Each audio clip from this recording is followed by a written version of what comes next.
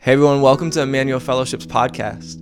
This is Pastor Trent, the founding pastor of Emmanuel Fellowship, a church in South Minneapolis that exists to serve our city and to live for God's glory. Thanks for tuning into our podcast. We pray that this message encourages you to follow Jesus and to see his presence and power everywhere in your life. My story of the biggest body of water. When I was a kid, I had the opportunity to go sailing. And we went sailing somewhere down in the Caribbean, I can't even remember where, and went around the backside of an island that was sort of it was not in the cluster of islands, it was like open water of the Atlantic, basically. And the swells got so big that we were literally going up and down and up and down, and it was, it was one of the most terrifying things I've ever experienced. But it was also a really fun vacation. So anyway, hey, we're going to start a new series this morning on the book of Jonah. So water and sea will be relevant for us for the next few weeks. And I'm really excited to teach this book. I hope if you didn't bring a Bible this morning that you, if you have one, you'll bring one for the next few weeks, because we will work our way verse by verse through this book. I forgot mine. And then I drove back home to get it. I don't know how the pastor forgets a Bible to come to church, but I did. And I want us to, as a church, continue to read and study this book together. So let's pray, and then we'll dig in. Father, thank you. Thank you for your word. Thank you for the different kinds of books within this holy book, for the stories, for the songs, for the pieces of wisdom, for the history. We are grateful that you have spoken. And now we as your people pray for listening ears. Help us to hear from you today, from your word. Help me to speak your words and to bring clarity, to make them plain. And would you build up your church? Would you comfort? Would you convict? Would you challenge? Would you inspire us from the story of Jonah? In Jesus' name we pray. Amen. Hey, Jonah is sort of a timeless epic. And it really is an epic. It's like one of the finest pieces of ancient literature, whatever you believe about it, whether you consider yourself a Christian or not. So artists and leaders and religious folks and non-religious folks have loved this book throughout the centuries. And I would say it's had something to say in any time period, but I'm convinced that for our moment, the book of Jonah actually is incredibly helpful. And the reason that I say that is there's an author named Mark Sayers who starts the first of his trilogy of cultural commentaries. So he's commenting on our society and culture on Jonah. And the reason being is because we live in the age of a cultural storm. I mean, if you think about our city, where we're located, even here on this street, we're at the crossroads of a cultural collision, one that has the opportunity to become an incredibly breathtaking community, if there's unity. But on the other hand, it has the potential to be an all-out turf war. And now listen, I'm not saying that things here in our neighborhoods are as bad as they were in the 90s when this was Murderapolis, all right? I'm not saying that, but I am saying that underneath the waters, the same potential for chaos and for collision still remains. And so what I want you to see is that this book speaks to us. And I think you'll find it maybe speaking to you over the course of the next few weeks. I hope you actually come to love the book of Jonah. And here's why. Because Jonah's exaggerated expressions and swings of mood from this way to that way sort of feel a little bit like normal to us. Jonah's association with religion, yet his spiritual and then even ethnic bigotry feels all too familiar to us.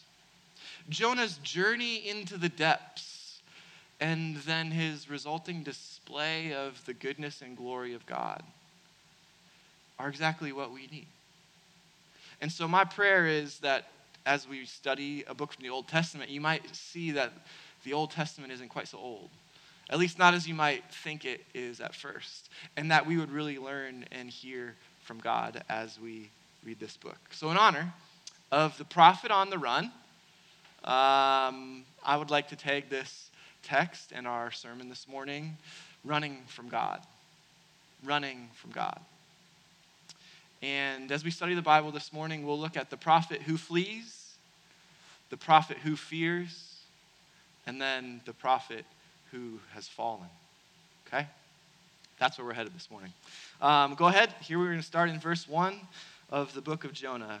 Now the word of the Lord came to Jonah, the son of Amittai, saying, "Arise, go to Nineveh, that great city, and call out against it, for their evil has come up before me." But Jonah rose to flee to Tarshish from the presence of the Lord. He went down to Joppa and found a ship going to Tarshish.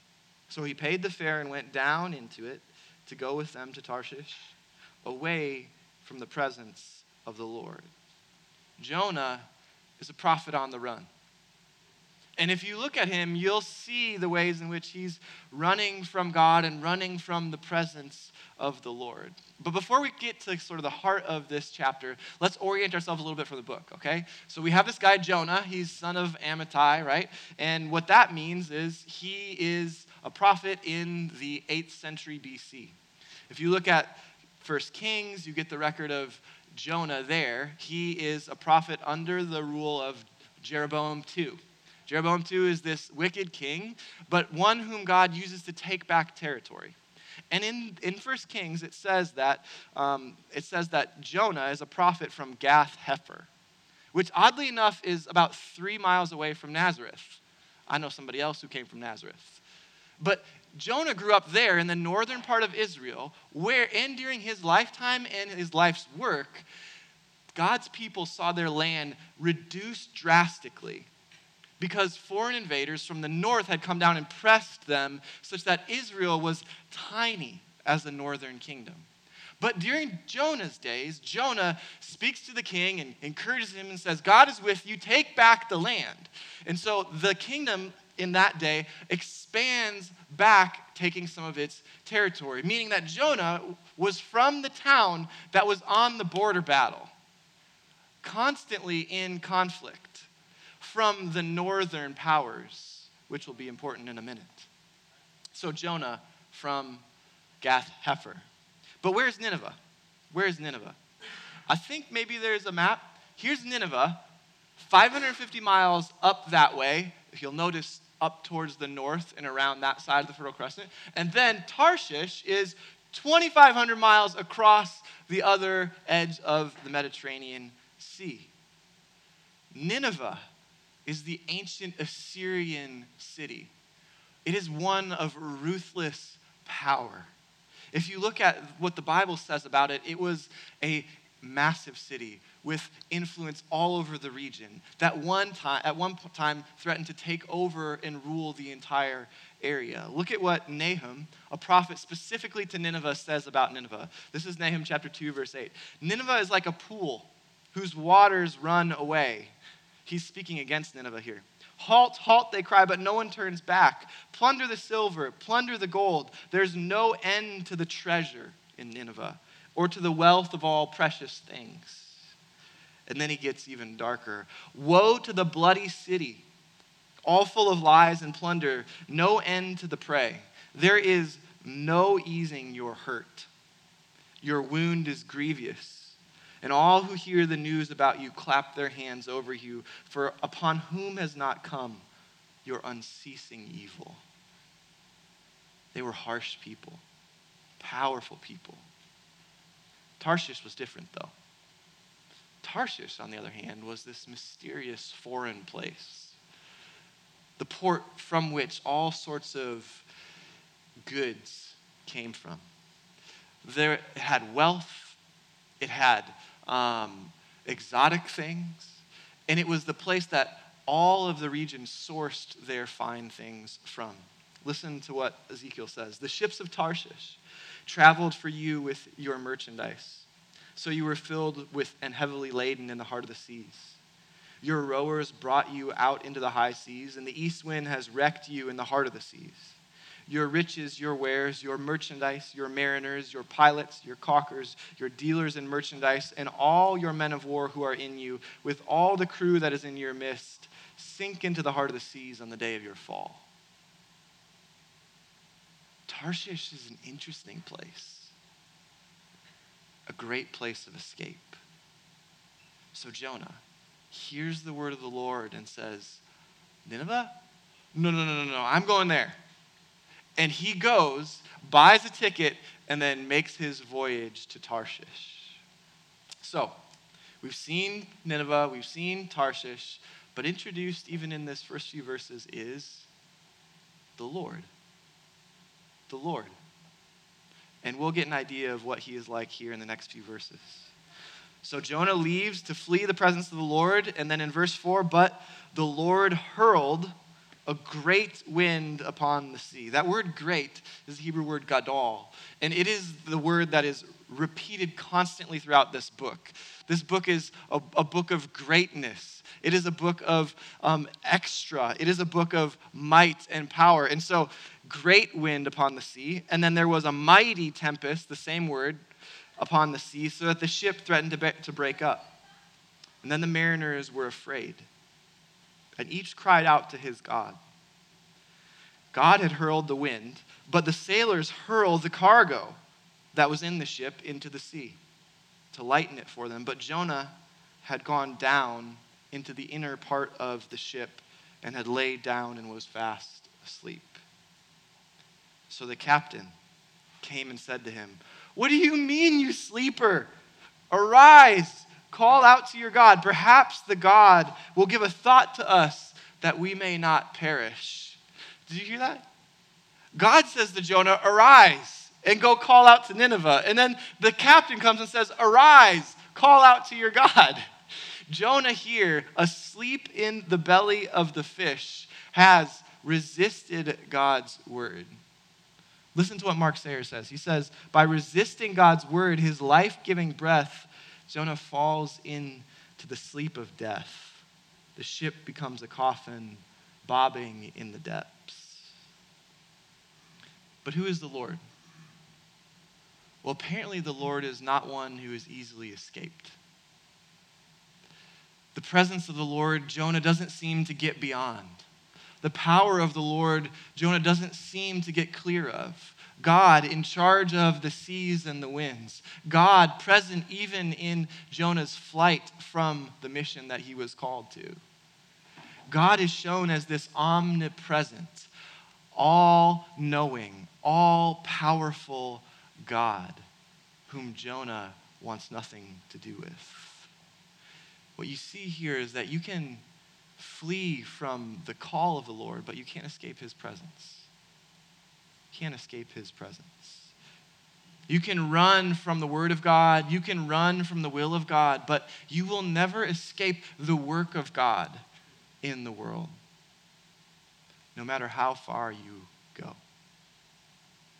Even for stubborn prophets, even for cynical people like me, you will never get beyond God's grace and presence.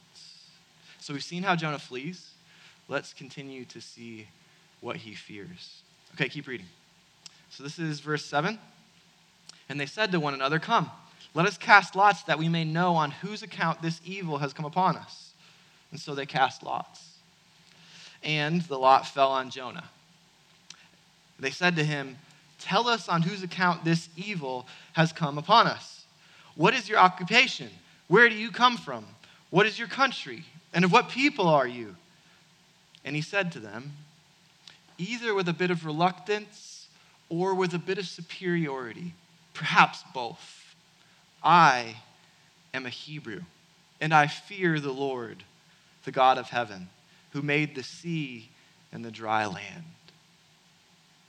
And the men were exceedingly afraid and said to him, "What is this you have done?"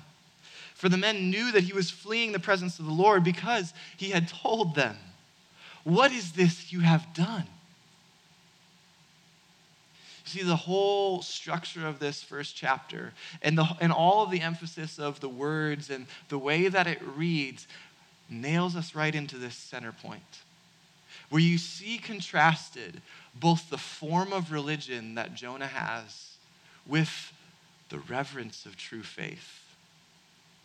Jonah is sitting here saying, I fear the Lord, and the sailors surely are cutting right through it, going, you fear the Lord and you're running away.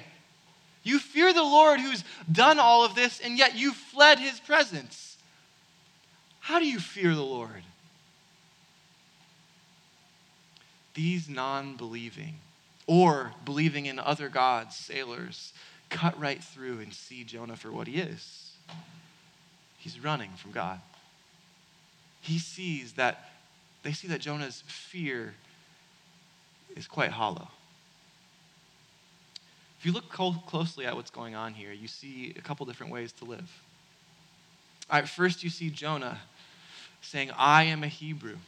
I fear the Lord. But his practice of fearing the Lord is a little bit sort of hollow.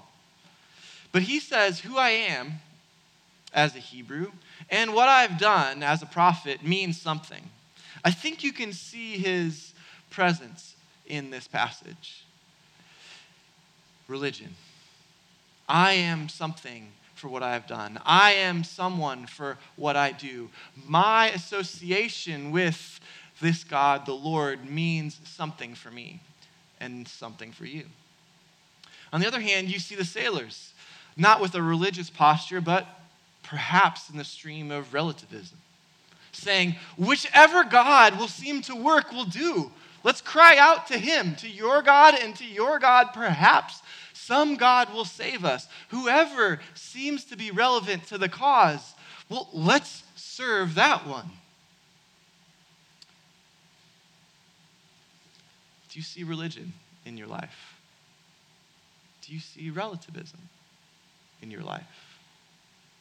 Or do you see God's invitation to a reverent fear that brings about true faith?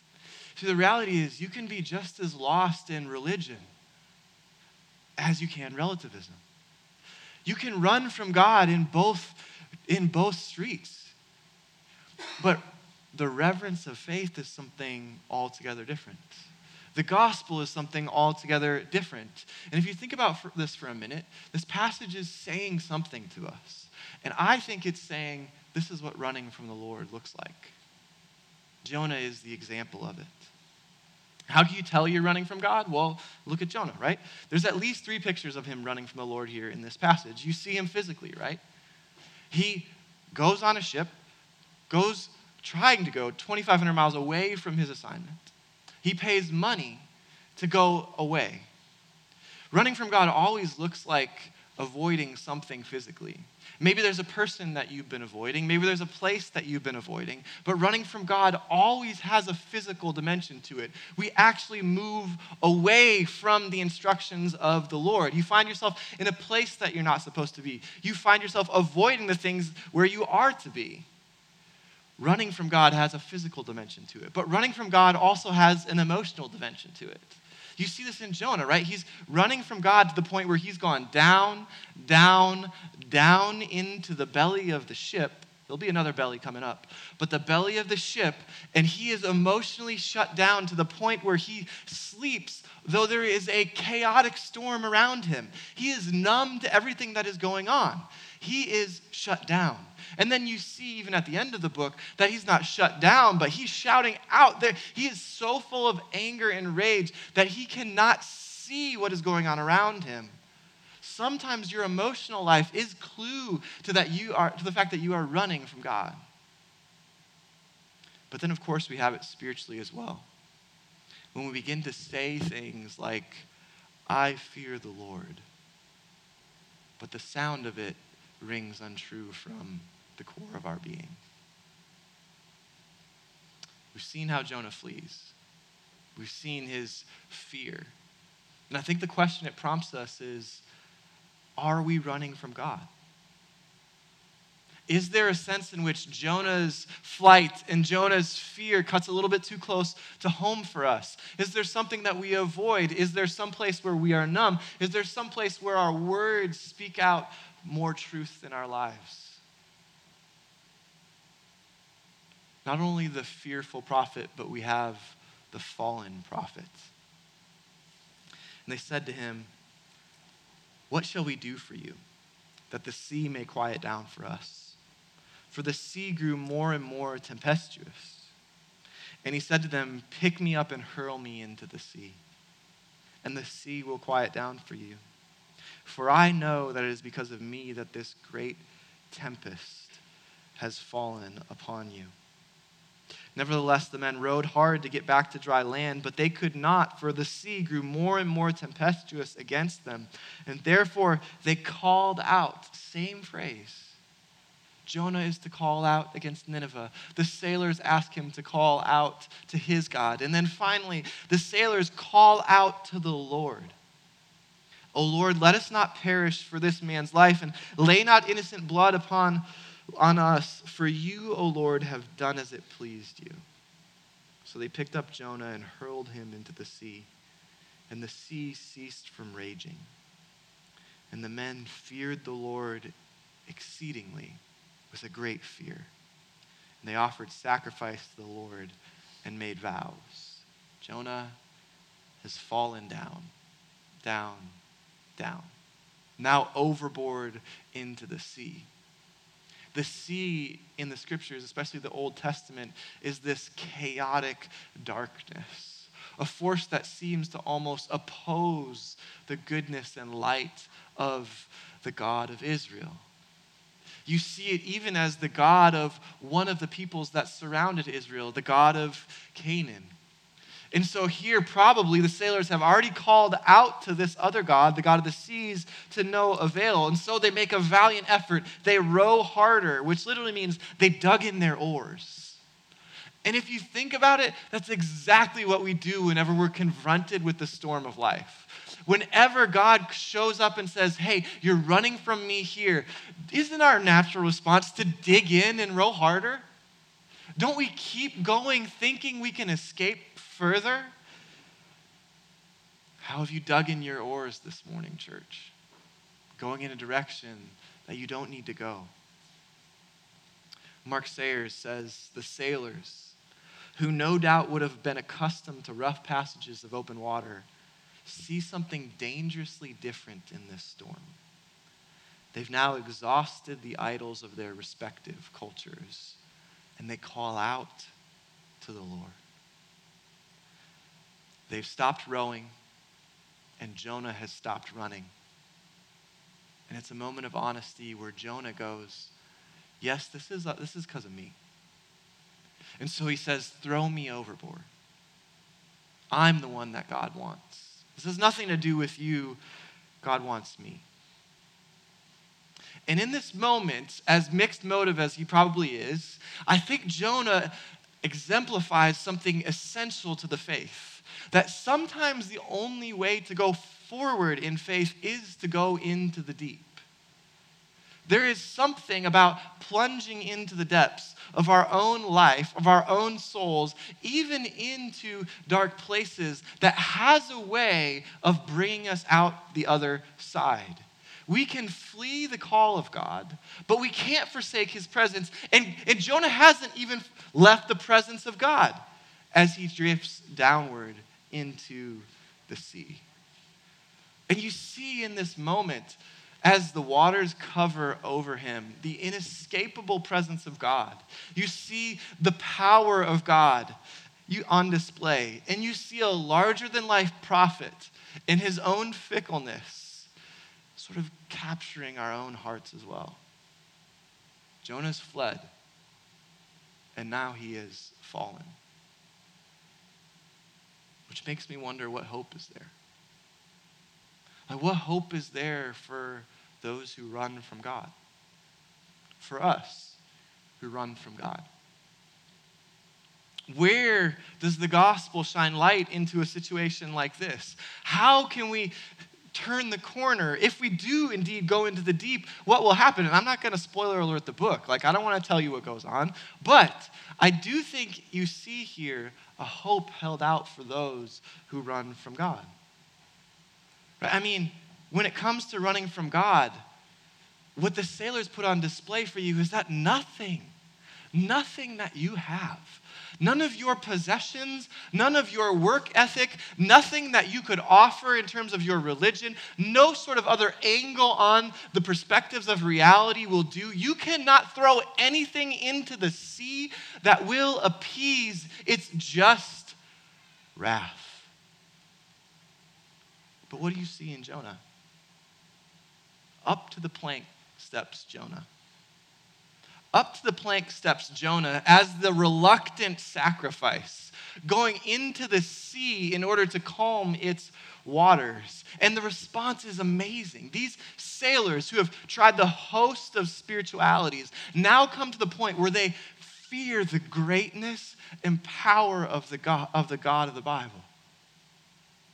They land in a spot of reverence because of the sacrifice of Jonah. But there is one prophet who is far greater than Jonah, friends.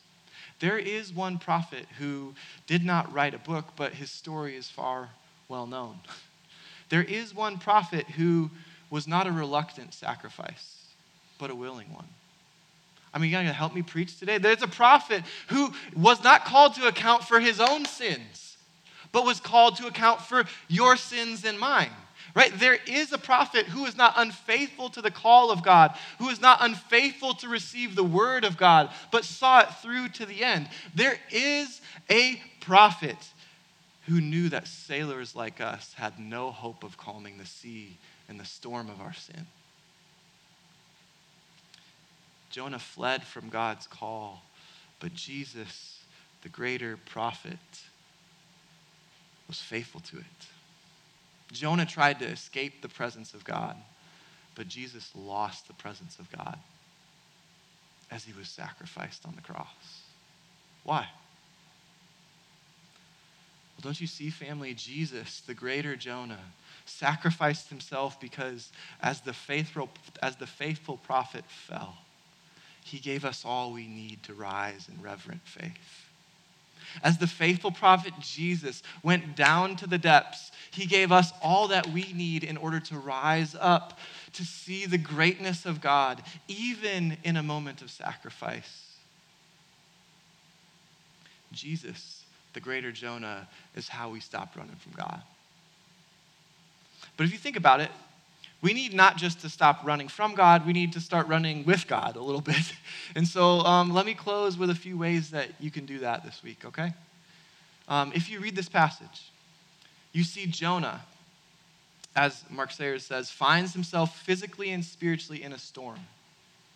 And the storm we confront in our contemporary moment promises comfort, entertainment, and distraction.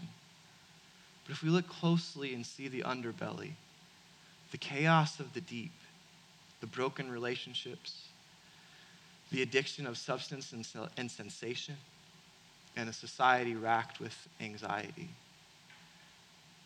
He says the answer is not religion. The answer is not relativism. It is a reverent faith before a very great God. And if you think about it, walking with God, or running with God for that matter, involves listening to him. Jonah closed his ears and mind and ran the other way, but walking with God, of course, looks like hearing his call and obeying his voice. What if our definition of success so changed? I mean, success is what our society is fascinated with. How do we get more? How do we achieve greater? How do we live better? If success is our definition in those terms, what if it shifted to a more biblical one where success really was listening and then obeying the voice of the Lord? What if our definition of success was that simple, if we just followed where God was leading? And I know listening to the voice of God sounds really mysterious, but if you sort of temper it with being honest in community, prayer to God, consulting God's word, even talking with good, godly leaders, the voice of God becomes far more clear for us to follow. If we are to run with the Lord through this life, the race that he has set out for us, we need to learn to listen to God. And it does take shutting out some of the distractions. And that's one of the reasons why I want us to pray in this season. I want us to seek the Lord together such that we might hear him and then walk forward with him. Running with God through life involves listening for his call. But it also involves practicing his presence. Practicing his presence. There's a famous monk named Brother Lawrence who wrote actually very few things, but incredibly powerful things about the presence of God. He was a monk who said that you could actually enjoy the presence of God while you wash dishes, or while you do laundry, or while you go to work in the morning, or while you exercise. He was the kind of person that said there is nothing in life that is non-spiritual, but that you may walk through life and through every circumstance with the very presence of God with you, as you align yourself with the purposes of God. And here's what he says about it. He says, the practice, which is alike the most holy, the most general, and the most needful in the spiritual life, is the practice of the presence of God. It is the schooling of the soul to find its joy in his divine companionship. If you want to run through life with God, you have to cultivate a companionship with God. You have to begin to see the meaningful presence of God invade the mundane moments of your life. To see him along the road and along the path, not just at the mountaintops. And as we will see in the book of Jonah, to see him in the depths as well as the heights. The very presence of God with you always, and his power as well. You can do that by becoming conscious of God in your life, wherever you are, whatever you're doing. And the final way that I think you run with God through life is actually to go under the waters. And for some of you here this morning, that's what the Lord is inviting you to. There is a real way in which the storm that you face will only calm as you go into it with God. Sometimes the way forward is not just to ascend and to ascend and to ascend higher and higher and higher exponential, but the way forward in faith at times can be to fall down and to meet God in the depths, because his presence is there as well as elsewhere. And sometimes in those dark and low places, the truth of his word and the glory of his character shines far brighter. And the character of then your soul gets forged and formed more into the likeness of Jesus as you go through the valleys. Is he not the shepherd that has promised to be with us even when we walk through the valley of the shadow of death? Is he not the one who has said, I will lead you, I will guide you, and my mercy shall follow you all the days of your life? Perhaps the Lord's inviting you to go under the waters. Either way, I hope that we as a church grow in reverence. Not a kind of religious performance, but this awe at who God is, at his presence and power, such that the very character and nature of God transforms not just our Sundays, but our everydays. Not just our high points, but our low points, and everything in between. We pray towards that end. God, thank you for this book. It's such a gift to me. I am such a guilty prophet, just like Jonah. I am in need of your sacrifice. I'm in need of an atonement, not just to calm a storm, but to cleanse me of my sin. And so, God, would you invite us to journey with Jonah? And even for the people in this room, would they pick up this week a practice of your presence, or perhaps a listening to your call, or maybe an engagement and an acknowledgement of the storm that is before them? And would they not do it alone, knowing that your presence is with them and knowing that the very people in this church would love to be with them as well? Would you do work in our lives and our souls as we read Jonah and as Jonah reads us? Now move us, Lord, to respond to you and to your word with song, with offering, with communion. Thank you for all that you've done for us. And now by your Spirit, bring forward our worship in response to your greatness. In Jesus' name we pray. Amen.